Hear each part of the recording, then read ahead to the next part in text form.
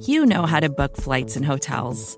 All you're missing is a tool to help you plan that unbelievable travel experience. That's why you need Viator. Book guided tours, excursions, and more in one place. There are over 300,000 travel experiences to choose from, so you can find something for everyone. And Viator offers free cancellation and 24/7 customer support for worry-free travel. Download the Viator app now and use code Viator10 for 10% off your first booking in the app. Find travel experiences for you. Do more with Viator.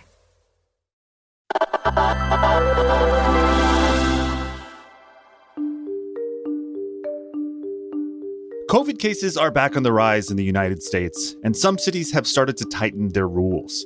In places like gyms and restaurants, if you can't prove you've been vaccinated, you can't come in.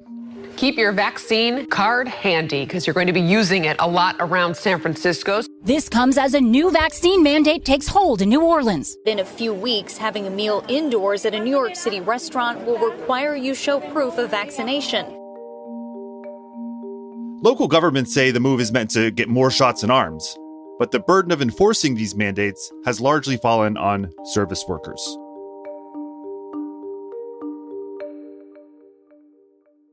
Recode's Rebecca Hywell has been talking with these workers, and she's here to tell us more. Hey, Rebecca.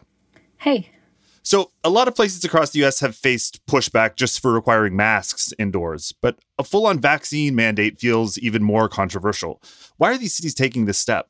So city leaders and experts are hoping that requiring proof of vaccination to enter restaurants, gyms, in indoor places will just encourage people, to get vaccinated and ultimately stop the spread of COVID-19. Other countries that have instituted similar requirements for showing proof of vaccination indoors have seen vaccination rates go up. This happened in France, this happened in Italy, and even though there was pushback to these policies, a lot of people just found it more convenient to actually get the shot. And which city was the first to make this move to impose these requirements? New York City was the first city in the U.S. to make an announcement that they were going to do something like this. This is a miraculous place, literally full of wonders. And if you're vaccinated, all that's going to open up to you. You'll have the key. You can open the door. But if you're unvaccinated, unfortunately, you will not be able to participate in many things. That's the point we're trying to get across. So now in New York, you basically need to show you've gotten at least one shot to go to an indoor establishment. So it's a gym, an entertainment venue. It's going to take a while for people in the city to get used to this. So the policy went into effect on August 17th, but there's sort of this weird grace period. So the enforcement of the policy is not going to start until the middle of September. But, it's not just New York now. New Orleans has a vaccine passport program, and San Francisco put in place a vaccine passport system that started on August 20th. New Orleans enforcement for their system actually began last week. It's also worth noting that not all of the U.S. cities that are doing this have the same exact requirements. So San Francisco is requiring proof of full vaccination, meaning that you actually have to show evidence that you got both shots if you're getting a 2-dose vaccine, while in New Orleans, you just need to show that you got 1 dose or negative COVID test in order to actually get into one of these venues. And, we should expect more of these requirements to potentially pop up. Los Angeles is considering adding a mandate as well. And these could also change, especially as,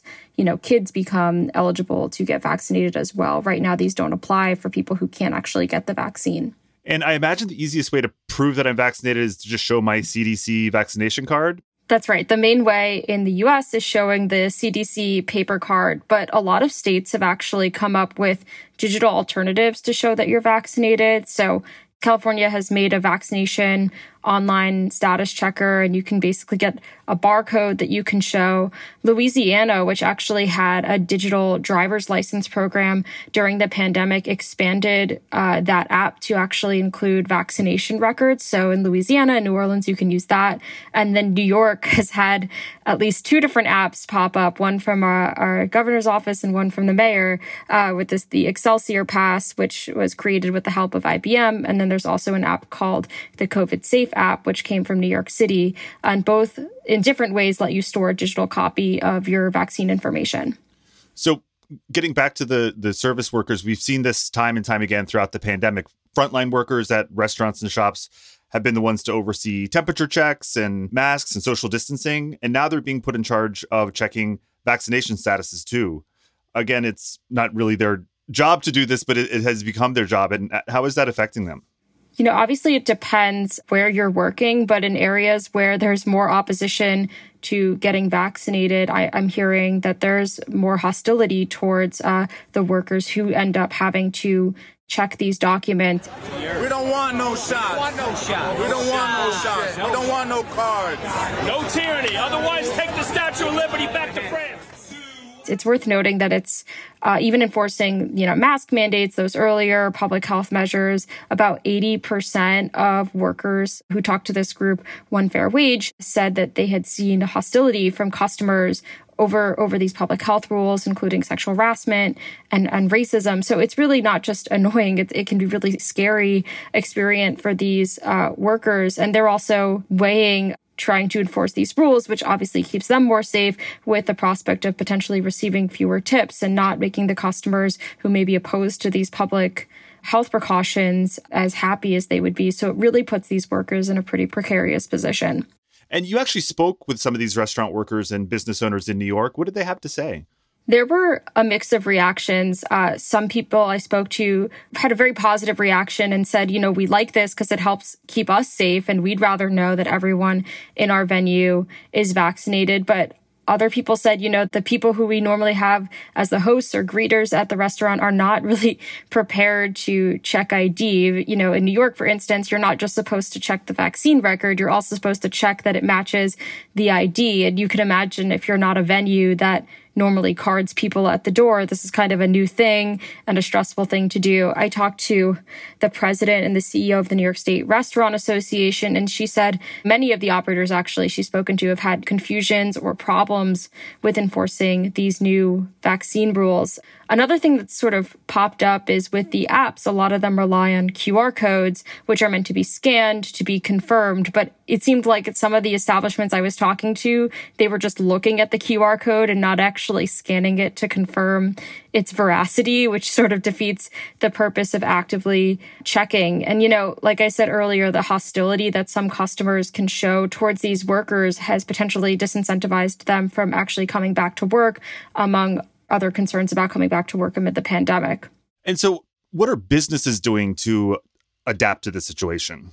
So some have actually just started offering higher wages because these jobs now have more responsibilities and they need to get workers to actually want to work again in these environments. Obviously, it's not incredibly safe to be working indoors compared to, working outdoors, being in the restaurant industry. Others have adapted by even hiring bouncers who focus on checking vaccine records. One of the comedy clubs I spoke to said they had brought on a bouncer to do this.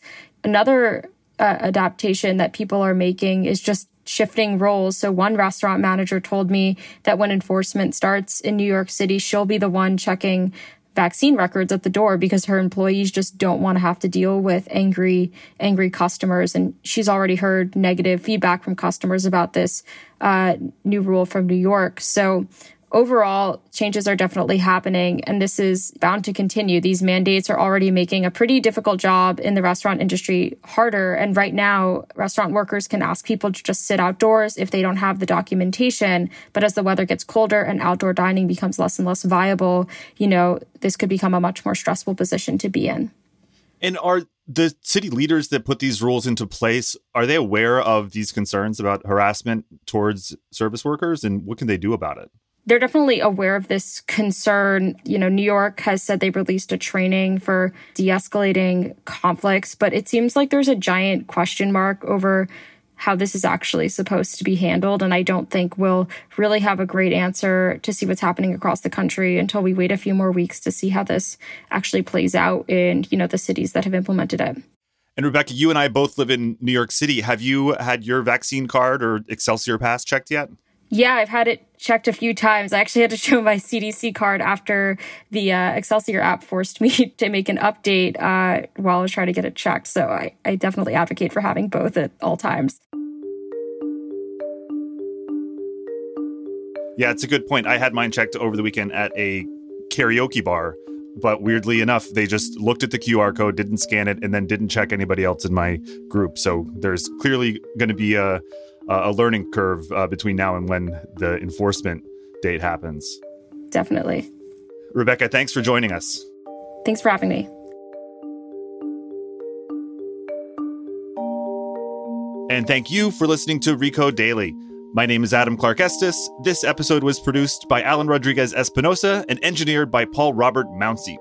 Let us know what you want to learn more about. Email us at recodedaily@recode.net.